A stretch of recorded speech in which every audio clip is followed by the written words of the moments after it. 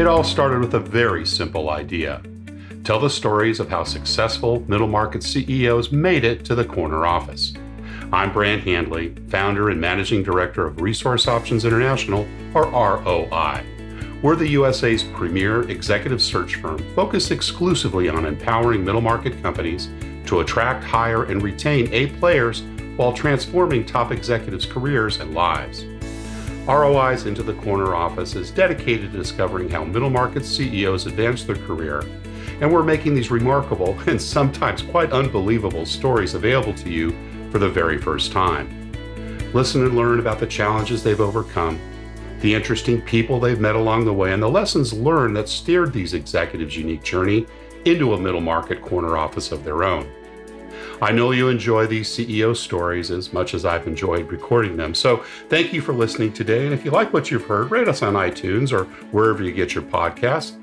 I'm looking forward to you joining me on the next great middle market CEO adventure into the corner office.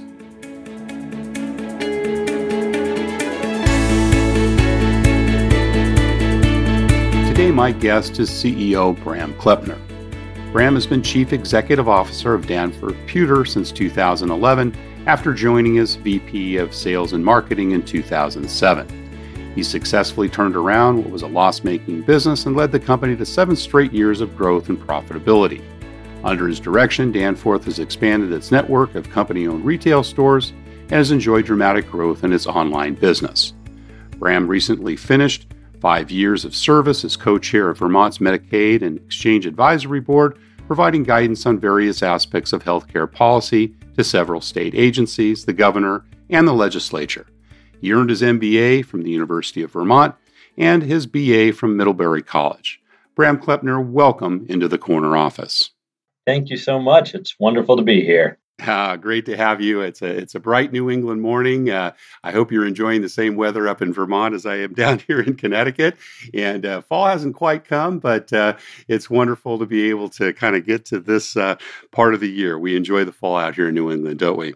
Yeah, we sure do. Foliage is a pretty important tourist season for Vermont, and therefore a pretty important season for the retail stores that we have here in Vermont. So I can imagine. As we were talking a little bit before the podcast, your career has pretty much been Vermont-based. So let's start a little bit with your early years. Where did you grow up? Are you originally from Vermont? And, what was your early family life like?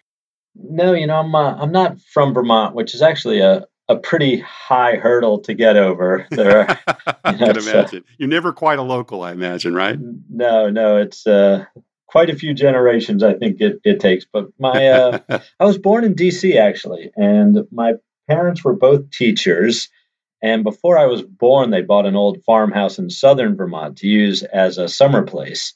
So, from the time I was born, I spent the school years in suburban Maryland and the summers kind of running around the hills and the woods of southern Vermont.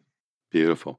And was that pretty much all the way through high school and so forth, and lived in D.C. during that whole period before you went to college?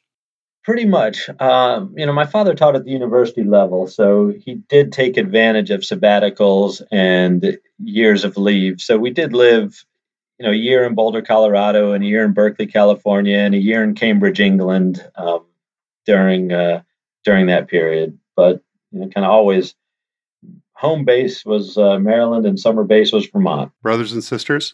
I have one younger brother, a couple years younger than I am. And did you guys both kind of, were you close enough to, kind of be that camaraderie that a lot of brothers have growing up and, Tweedledee and Tweedledum? Yeah, we were really close when we were little. And he's a couple years younger than I am and much more athletically talented and probably smarter than I am too. So, at some point I found it irritating that my younger brother was beating me at all these sports. So there was a period of fairly intense sibling rivalry where we weren't as good friends. That lasted, I don't know, maybe from the time we were 8 to the time I was 8 to the time I was 14 or something, and then very typical, huh?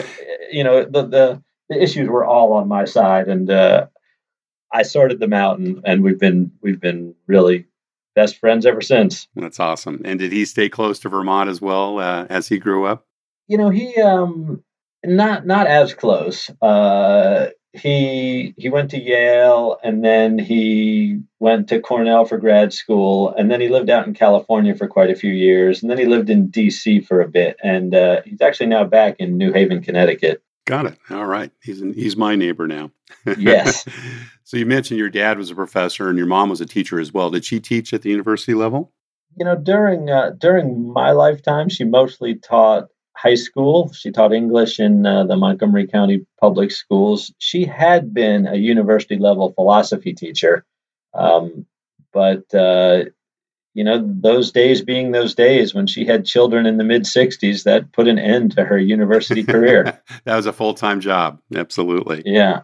What kind of influences do you remember your parents having on you, particularly in those early years? I would say their influences were not the least bit helpful for a business career, which is to say, they were both really intellectuals and kind of really believed in the life of the mind. And so we talked very hypothetically. We talked, we talked about ideas and we talked about literature and that sort of thing, and not very practically.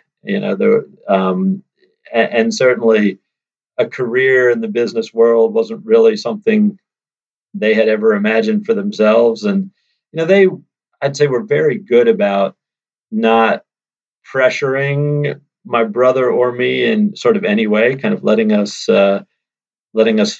find our own path. But I think just because from their sort of academic point of view, you know, career pressure, or academic pressure of one sort of another, I think sort of struck them as vulgar and not something one did. Right. My dad was a PhD and taught at the elementary and then was an administrator. And yeah, the business career really wasn't kind of one of his top choices for me either. So I know what that was like. Did you have other influencers? Were there people that, kind of generated that idea for you in your life in the early days? Just to tell one quick story about my father. My brother was talking to another guy, and it turned out this other guy's father was also a mathematician. And my brother said, "Man, tough having a mathematician for a dad, huh?" And the guy he was talking to said, "Yeah, like there's no one to teach you how to dress properly." I love it. It That's was true. great. But it's interesting because my father's father was a business person. He was in advertising. He had an advertising agency in New York in the 50s and 60s, sort of very Mad Men. Um, but, he had been an immigrant. He was the first person in his family to go to college. And he, really saw education as the way to be successful in America. And so he had really pushed and led his children through the importance of education. And all three of his children ended up earning doctorates and going into academia. I'm not sure that was his intended outcome. I think he may have succeeded a little too well in his own mind at convincing his kids of the importance of education. But he was a fairly charismatic guy, and told great stories and was a raconteur. And I think kind of that may have sort of skipped my father, who was always a quiet, shy, modest, introspective guy, and landed on me a generation later. You got the DNA, right? Well, what about your student life? Were you a good student in elementary, high school? So I got good grades, as in elementary school, and sort of in everything except handwriting and behavior. And like I was good at math, I was not good at sitting still. Um, and I sort of would say I liked attention and I liked telling stories and showing off and getting in trouble were sort of all ways to get attention. And I was like had been brought up in a very intellectual environment, so school was pretty easy for me. So I didn't have to put a great deal of effort into getting good grades in math and English and geography and history and all those things. And so kind of skated through with good grades in those subjects, but was not the teacher's favorite student by any means. Well, you'd mentioned your younger brother was good in sports. Did you pursue sports as well? What, kinds of things did you do outside of class? Music, theater?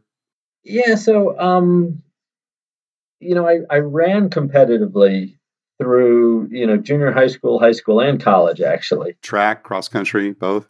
both. Mostly cross country. I did track because it was a good way to start training in the spring for the following cross country season. But and I also skied and did a little bit of competitive skiing in high school, but took that up much more seriously as a competitive downhill skier in college. And that was at Middlebury, right? Middlebury. That was at Middlebury, yeah. And I like to say that I was the fastest skier on the team who went to high school south of the Mason-Dixon line, which All right. was a category that included exactly one person. And then what about entrepreneurial things? Did your business interests take you to, the paper route at 10 years old, or selling Christmas cards door to door? What types of things did you pursue, if any, at a younger age? Yeah, so in fact, I did start delivering newspapers pretty early on. Maybe fifth or sixth grade or something. I started delivering the Washington Post, and not very long thereafter, maybe age 14, started selling programs at University of Maryland football games, and pretty quickly graduated to selling Coke. And the interesting thing about selling, if you're selling programs, you took on no risk. They gave you the programs, and then you gave them their money. Um, Selling Coke, you took some risk. You had to buy the whole tray of Coke before you could sell it. So it was a very early lesson on the risk reward equation, because you could make a lot more. You could make a lot more money selling Cokes, but you had to lay out cash to get started. You had to make the investment, right? Yeah, you had to buy the inventory.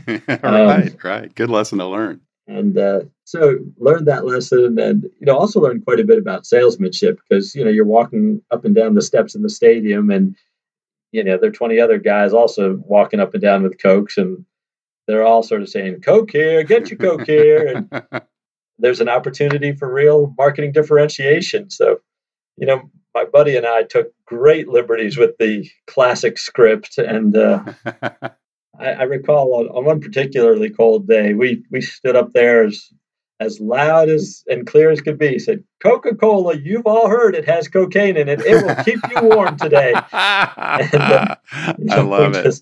I got a few smiles and probably made a few sales as well. Got a few smiles, got a few sales, and had some fun. And no one ever yelled at us for us. The concession at the stadium. I don't know whether they heard about it or not, but we never got in trouble for that one. So probably something you couldn't get away with these days. But times No. have changed. Yeah. Not necessarily always for the better. Exactly. What about jobs? Did you work some part-time jobs in high school and college to kind of work your way through, or what type of things did you do early on? So yeah, I had attended a day camp for a lot of years, and when I got to be 13, I became a counselor in training, and then when I got to be 14, I became a counselor. So I taught tennis at this day camp in the summers, and it was in Vermont near my family's summer place. So continued to live there and did that, and delivered newspapers all the way through high school. When I got into college, I did have an on-campus job. I worked at the God, what was it called back then? The computer center. Right before people had computers, you had to go to a place, and so I worked there doing kind of technical support and helping people who wanted to use the machines. And the summers during college did some working. Maybe the first year or two, I may have worked at that same summer camp, and did some adventuring in those summers as well. And Middlebury, choosing that as a college, again, your love for Vermont, or was there specific reasons why you chose to go there? Middlebury. So one, I loved Vermont, and it was in a part of Vermont I wasn't all that familiar with, different part from where I'd spent summers. and there's lots of good skiing nearby. Let's get to the real reason now. Yeah, exactly.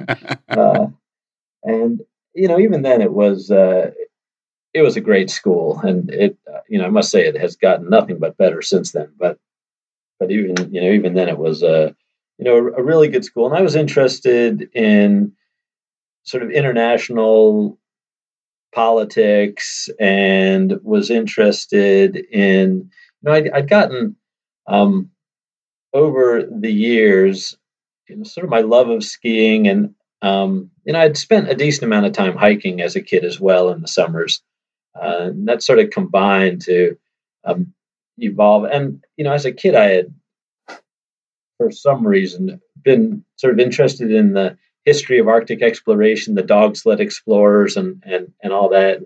That sort of all combined into an interest in sort of extreme cold weather sports and wilderness survival and winter survival and winter camping and all that. And Middlebury offered lots of opportunities for sort of all of that sort of stuff as well.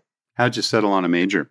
It was a little bit by accident. I majored in political science, which was something I was interested in, but I really became interested in philosophy, and it just turned out the best philosophy teacher at the school was in the political science department, kind of teaching Plato and Aristotle and political philosophy of that sort. So I ended up a poli sci major and studied that sort of thing. And what was the first job you took out of college? It was interesting because I took a couple of jobs simultaneously. And the thing that my sort of major occupation in those couple of years out of college, I was invited to join a team that was putting together a joint U.S., Canadian, Soviet Arctic expedition. Oh, wow. Cool.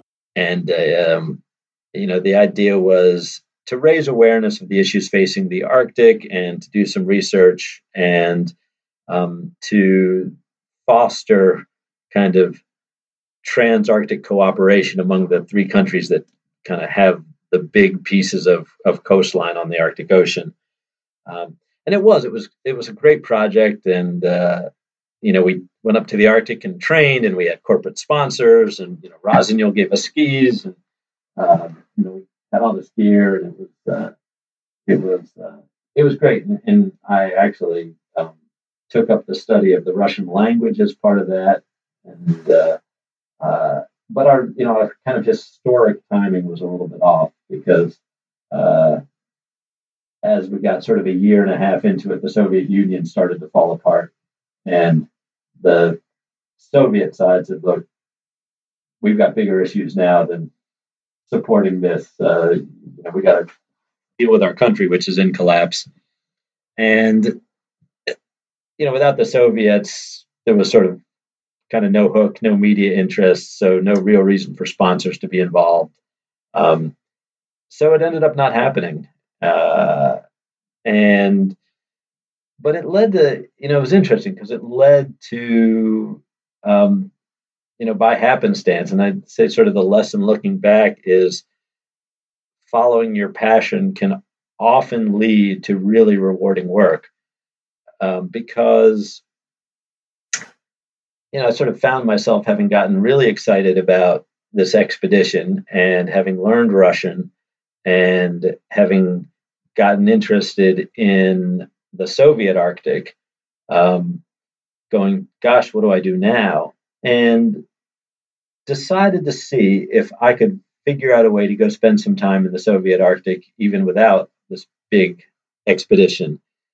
And I was able to find, one way and another, a guy out in the middle of Siberia who had one of the early private enterprises in that town and thought that he could put an American to work profitably. So, he issued the invitation to get a visa, and I got a visa and packed a backpack and a duffel bag and got on an airplane. And this was 1991. Flew out to a city called Tomsk in the middle of Siberia, and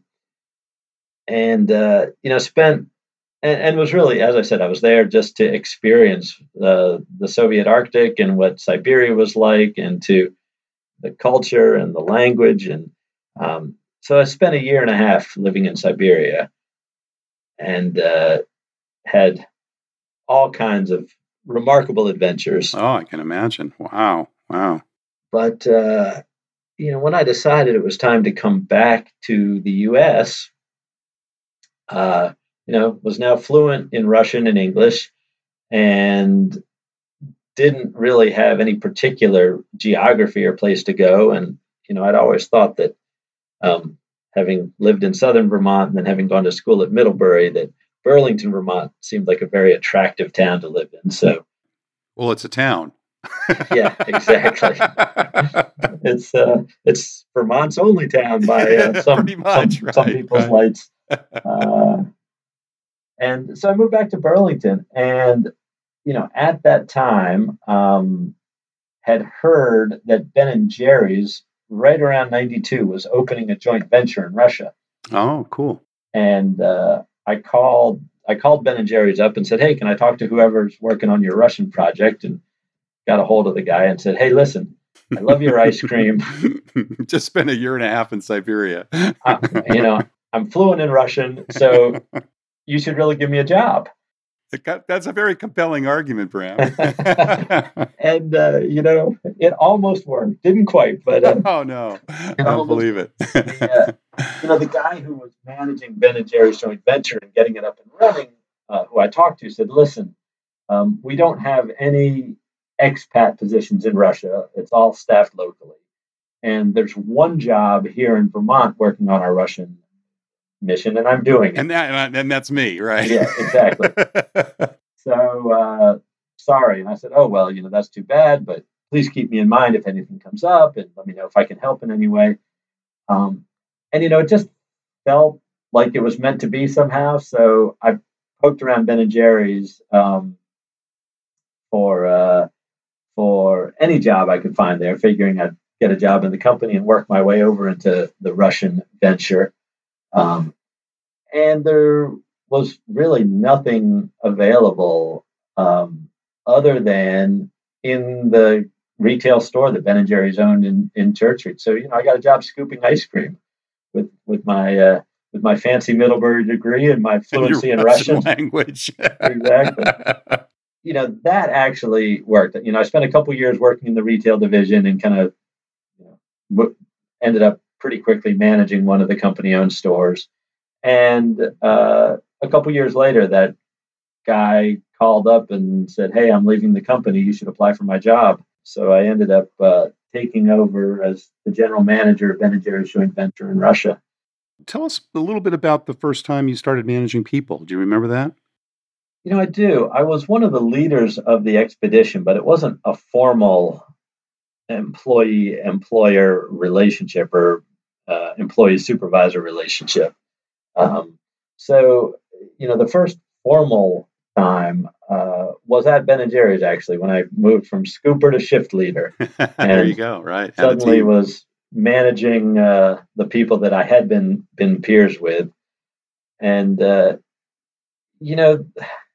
I look back on it and think, it's a good thing that I'm kind of curious and like learning. And it's one of the pieces of advice I give to people who ask what's important in a career is to stay curious and really develop an interest in really trying to understand how things are and how they work and what's going on. Because I got interested in how to be an effective leader, and had lots of experience at being a bad leader early on in my career to grow out of. Yeah. Any lessons from those early management experiences you could share? Absolutely. And I think one of the mistakes that I made was I thought that I was supposed to know everything and have every answer, and sort of wasn't smart enough to say I don't know when I didn't know. And it's so much a better answer than making something up that may be wrong, or right, or even maybe right, but you didn't know it, right? And the other answer is I the other lesson from early on was um, the fact that you're not doing people a favor. You're not doing anyone a favor by being too indulgent of them in the workplace. Which is to say, um, letting people continue on in a position that they're not good at um, is not helping them out. That's right. You're not doing them any favors.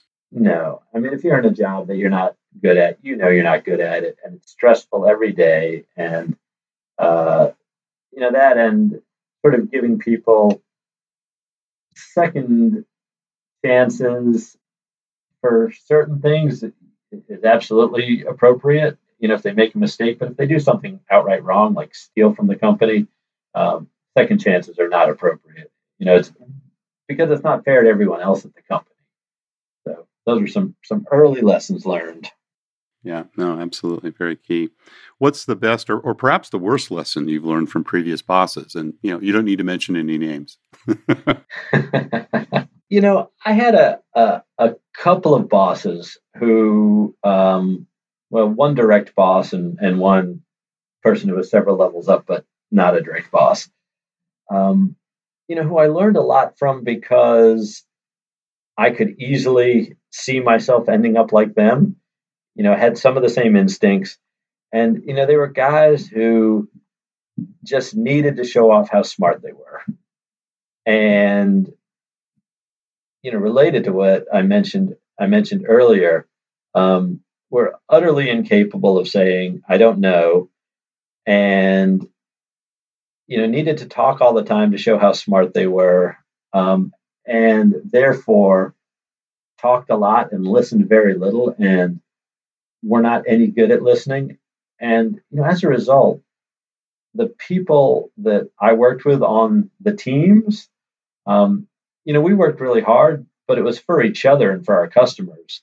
It was really in spite of the leadership we had, and not because of it. No, I definitely hear that a lot, obviously, when we talk to CEOs. You spent a number of years at Ben & Jerry's, and did you move then to Danforth, your current position as CEO, or is there something in between? There were a couple of things in between, and I was at Ben and Jerry's for 10 years, 7 prior to the Unilever acquisition, and 3 years afterwards. And had been thinking prior to the Unilever acquisition that um, I'd learned a lot, and my learning curve was sort of flattening out, and it might be time to move to some new opportunity and get challenged in a new way. When Unilever bought it, it suddenly seemed like there was a whole world of learning opportunities. At the time, Unilever was a $40 billion a year company with 240,000 employees, and it just felt like understanding how a company at that scale thinks about its businesses and about the future and about bringing products to market and so forth. So spent 3 more years working as part of Unilever. That's a pretty long average, by the way, for someone who had been as long with the entrepreneurial side to stay on with the corporate. So there must have been something there you liked, right? In terms Yeah, of I'll say to Unilever's great credit, they told us when they bought the company, "Don't let us screw you up. We're really good at, they said we're really good at buying brands and screwing them up." Um, well, there's honesty for you. Gotta love yeah, that. absolutely. And they, for instance, and they've been really good about letting Ben and Jerry's stay pretty independent. Even to the extent of a couple years ago, while Unilever was spending quite a bit of money lobbying Congress against GMO labeling laws, they let Ben and Jerry's, their wholly owned subsidiary, lead the charge in favor of GMO labeling. Yeah, so to their great credit. So one, it was not a horrible night and day experience of going from the hippie commune that was Ben and Jerry's into working for Big Blue, right? It was a gentler transition, and there was a lot of interesting things to learn from a company of that size and scale and scope. After 3 years, I felt like I kind of understood how Unilever approached their businesses, and was ready to do something else. So I left Ben and Jerry's and Unilever, and was a partner in a startup. And this was in 2003, 2004. That was doing organic green tea based soft drinks, with the basic notion, to make soda good for you instead of bad for you somehow. And pretty early into the space. And I think, we had the products right and the brand right and had a lot of things right, but we screwed up a few things and the company grew quickly and then flamed out quickly. But as part of that, the COO that we hired for that business was someone who was a well-known entrepreneur in Vermont and had run a beverage business previously, and he and I became friends.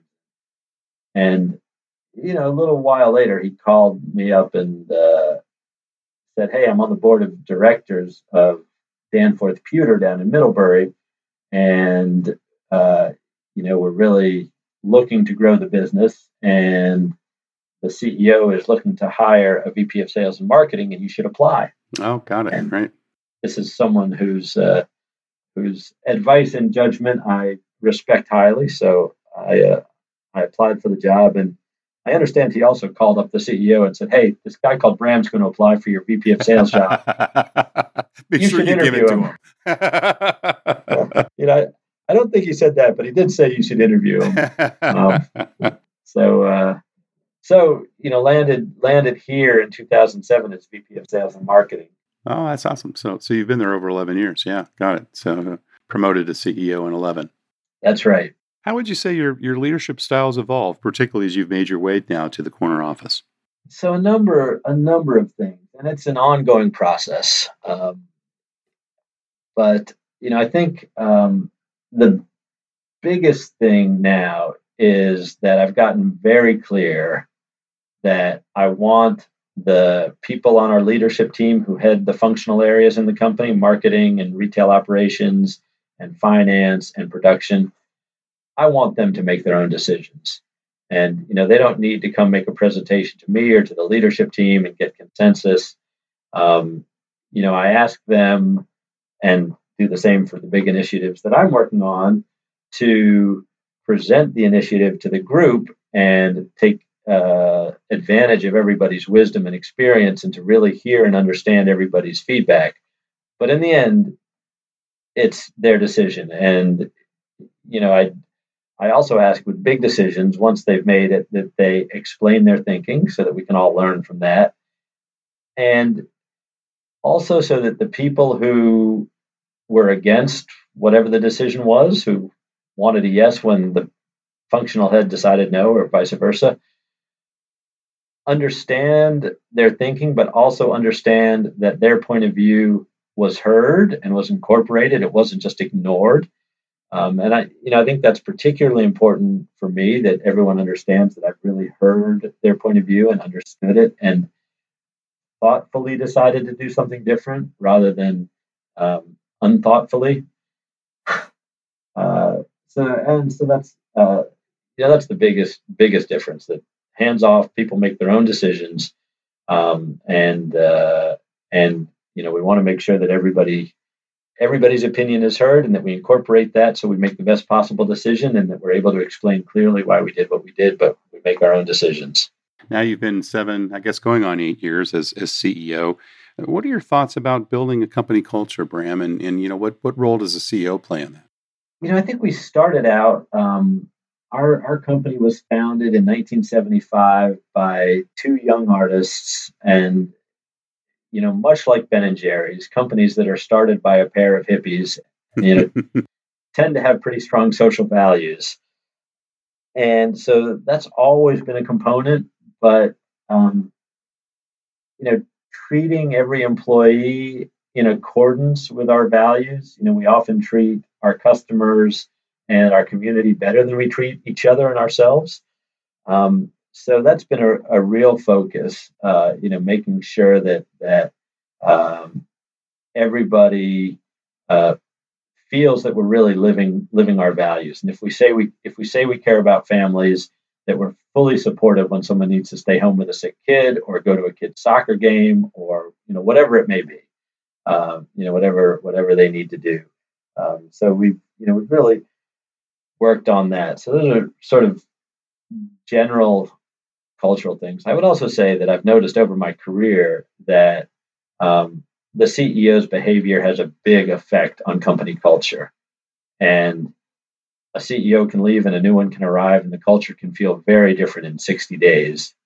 So I'm, sort of careful to always make sure that I'm also conducting myself in accordance with our commitment to caring for each other and for our vendors and for our customers and for our communities and for the environment, making sure the company is taking those actions as well. And on a more specific level, um, it just doesn't take many people who are sort of negative and pessimistic, and like to complain to change the way the whole day feels or the way the whole office feels.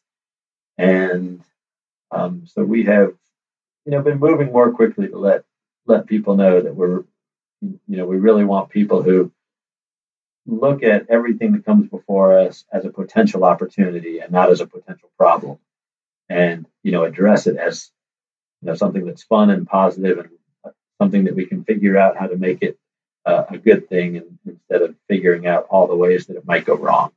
I mentioned in reading your bio that you've really gone through a period of change. Back to growth and profitability. You've made some pretty exciting changes, and the company's electricity grid moving to 100% solar. You're doing some things with regards to zero fossil fuel usage. These feel like pretty significant changes. Did you have to kind of change the course of the company? Did that impact the culture? Was it more continuing kind of with those types of commitments to social change, but just doing things differently? Because, you don't turn around companies without changing a few things in the way that sounds like you did there. Yeah, that's absolutely true. And I would say that one of my observations is that business leaders who have success tend to underestimate the role that luck played in their success. And I absolutely understand it, right? You're working really hard and you're grappling with these problems and you're making decisions and you're placing bets and things work and you have success. It absolutely feels like you did it, right? But the first year we got back to profitability, I wrote my annual report to the board and had a section on success factors. And I divided it into two columns. One is here's the stuff we did, and the other is here's the stuff we just got dumb lucky on. And the second column was much longer than the first. Very humble of you. But I have to say, like, there are all these things. For instance, our stores tend to be in drive markets where tourists drive. And, gasoline prices had stayed low, which made that possible for people to come visit our stores. And, we didn't have anything to do with that. It was just luck. And tin is a major component, and tin had stayed reasonably priced on the global market. And the weather around the holidays was perfect. There was a dusting of snow, just enough to put everyone in the holiday spirit, but not enough to mess up travel. On and on, right? Like, there's a lot of stuff that was just purely pure luck. And I would say our success over the past bunch of years has had, year after year, there have been a number of things that just broke our way, for things to work well. But the sort of bigger question of what did we have to change, and a lot of it is not a complete change of direction, but an acceleration. We've always had a commitment to the environment, and the technology and the money and things converged to a point where we could build a solar farm, and we could do the financing with no cash out, and we could make it sort of all work. Um, and another part of it has been, there has been a cultural change that I alluded to a little bit earlier. And one of my guiding principles in finding business success is borrowed from a guy called Doug Hall, who runs a place called the Eureka Ranch. I used to work with Doug at Procter & Gamble, believe it or not. There I you know go. him well. Oh, you yeah. know him well. Oh, I know him well. We worked in the beverage division together. He's a great guy. Yeah. So, his sort of mantra, fail fast, fail cheap, which is to say, no matter how smart you are, the world is smarter. And, we can look at a dozen designs for holiday ornaments and say, oh, these three look like winners to us. Let's launch them. But we're probably wrong. Those probably aren't the three best. And we're better off launching all 12 and in a year discontinuing the 9 worst and keeping the 3 that our customers tell us are the 3 best. Yeah, yeah. Right? So we've really worked hard to incorporate fail fast, fail cheap, and test as much as we can and let the world make the decisions, not prejudge ideas and not talk ourselves out of initiatives. If we can find a way to test it inexpensively without betting the whole farm on it, let's do that.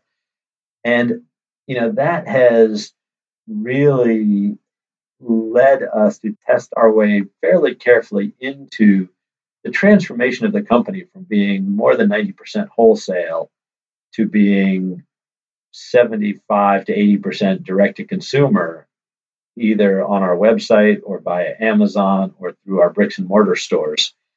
So that's been a transformation that we've kind of tested and felt and consciously worked our way into. And higher margins with that too. I understand some of the profitability growth with that. That makes good sense. How many employees do you have now at Danforth, Bram? So we have 75 permanent employees, and as we get into the holiday season, we will add temporary employees to our workshop and to our call center and to our retail stores. And actually, this year we're thinking we may nudge above 100 people on the payroll for the first time in our history. And a pretty steady executive team, and the folks there, high retention rates. And companies that typically have that type of social consciousness tend to retain their people better. Do you experience that as well? Yes. So we have on our leadership team, there are 5 of us. One person we recently hired, and I had mentioned moving the people who aren't sort of aligned with positively embracing change and growth into other positions. So we did have an opportunity to hire a new retail director in the spring. So he's a new addition. Our marketing director is now, I think, 4 years into her tenure. And the next most junior person is me, who's 11 years in. Yeah, it tends to go pretty steep from there, I imagine. Our production manager is 26 years in, and our VP of finance, and actually she's VP of everything, to be fair.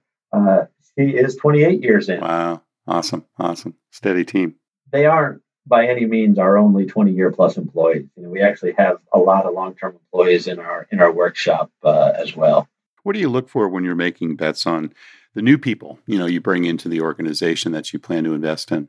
I'm looking for above all sort of values and attitude.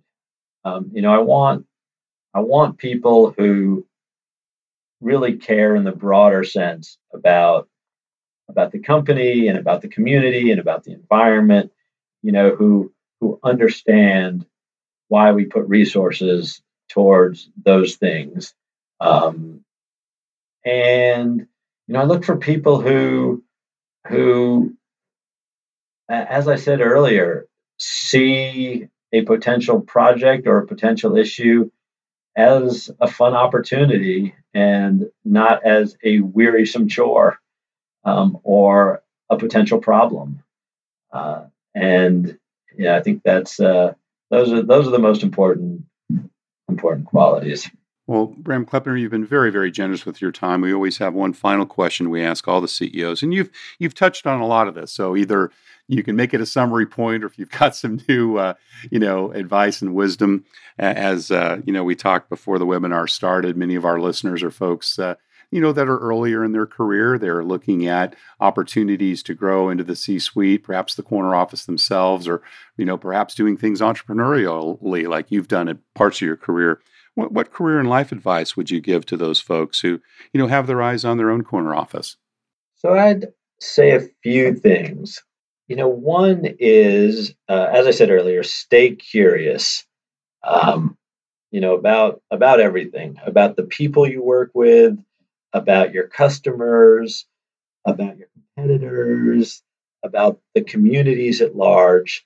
The more you're sort of genuinely interested in those things, um, the more you will learn about them and the better positioned you'll be to be successful in meeting the needs of the people you work with and of your customers, and understanding where your competitors are and what they might do, and all those things. I used to work with a sales guy a sales leader who I thought had a great insight. He used to say, "No means either not today or not the way we presented it." And I thought that was really insightful, and I keep that in mind. Um, as I said, uh, don't talk yourself out of things. Let the world tell you whether it's a good idea or not, because the world's a lot smarter than we are. Work ethic matters. Being persistent, and somehow finding the right balance between being stubborn and being flexible. And I don't really have any good guidance on how one does that, except you've got to feel your way into it and develop your instincts. For people who want to become a CEO, for a lot of people, kind of organizational politics is sort of a dirty phrase. Um, but I would say pay attention to the politics. And what I mean by that is, um, you know, and it's good advice, whether you want to move up in an organization or simply be effective in it, or simply um, be a kind human being, uh, is be sort of nice and considerate and courteous to everyone, um, and don't badmouth people behind their back, and so forth. And if you can truly put what's best for the organization ahead of what's best for yourself, um, I didn't mention this, but there was a point after a couple of years at Danforth where I walked into the CEO's office and said, "Listen, the company's losing money. It cannot afford both you and me. We have overlapping skill sets, so one of us should leave." And we talked through whose departure would be least disruptive, and decided that my departure at that point would be least disruptive. So I took the unusual career step of eliminating my position and laying myself off. Um, and 4 months later, that CEO got tapped by our governor to go be Secretary of Commerce. And he sort of called up and said, "You're right. The company doesn't need both of us, now I'm leaving." but it does need one of us, and I'm not going to be here anymore. So you need to come back and take over the CEO position." Um, so I think to that extent, and I'd say also be honest that, with yourself as well as with others, really, huh? yeah, absolutely. And the last thing I'd say is that I mentioned earlier, sort of the learning the lesson that you don't need to know everything, and that it's okay to say I don't know. As I worked with my team and the culture here, my goal was to arrive at a culture where everyone felt enough trust and they felt safe enough so that everyone would feel comfortable saying any of these five phrases. I don't know is number one. I need help is number two. I failed is number three. I screwed up as number 4, and I'm scared as number 5. And I really feel if you get to a point where people feel totally safe saying those things, then you can solve problems a lot faster and make a lot more progress and create a company where everyone who works there is really proud to work there and will, absolutely give you absolutely their best, the best they have of themselves to help the company succeed. Well, that's fantastic. Once again, Brant Kleppner, thank you so much for your sharing your journey into the corner office. You're very welcome. Thank you for inviting me to join you. Thank you for listening to Into the Corner Office with Brant Handley. We hope you enjoyed hearing our guest CEO story as much as we did. If you want to hear more CEOs reveal their journey into the corner office, please subscribe via iTunes and tell your friends and colleagues. For more information about Brant, Resource Options International, and the mighty middle market, visit www.goforroi.com. We look forward to having you join us for our next episode.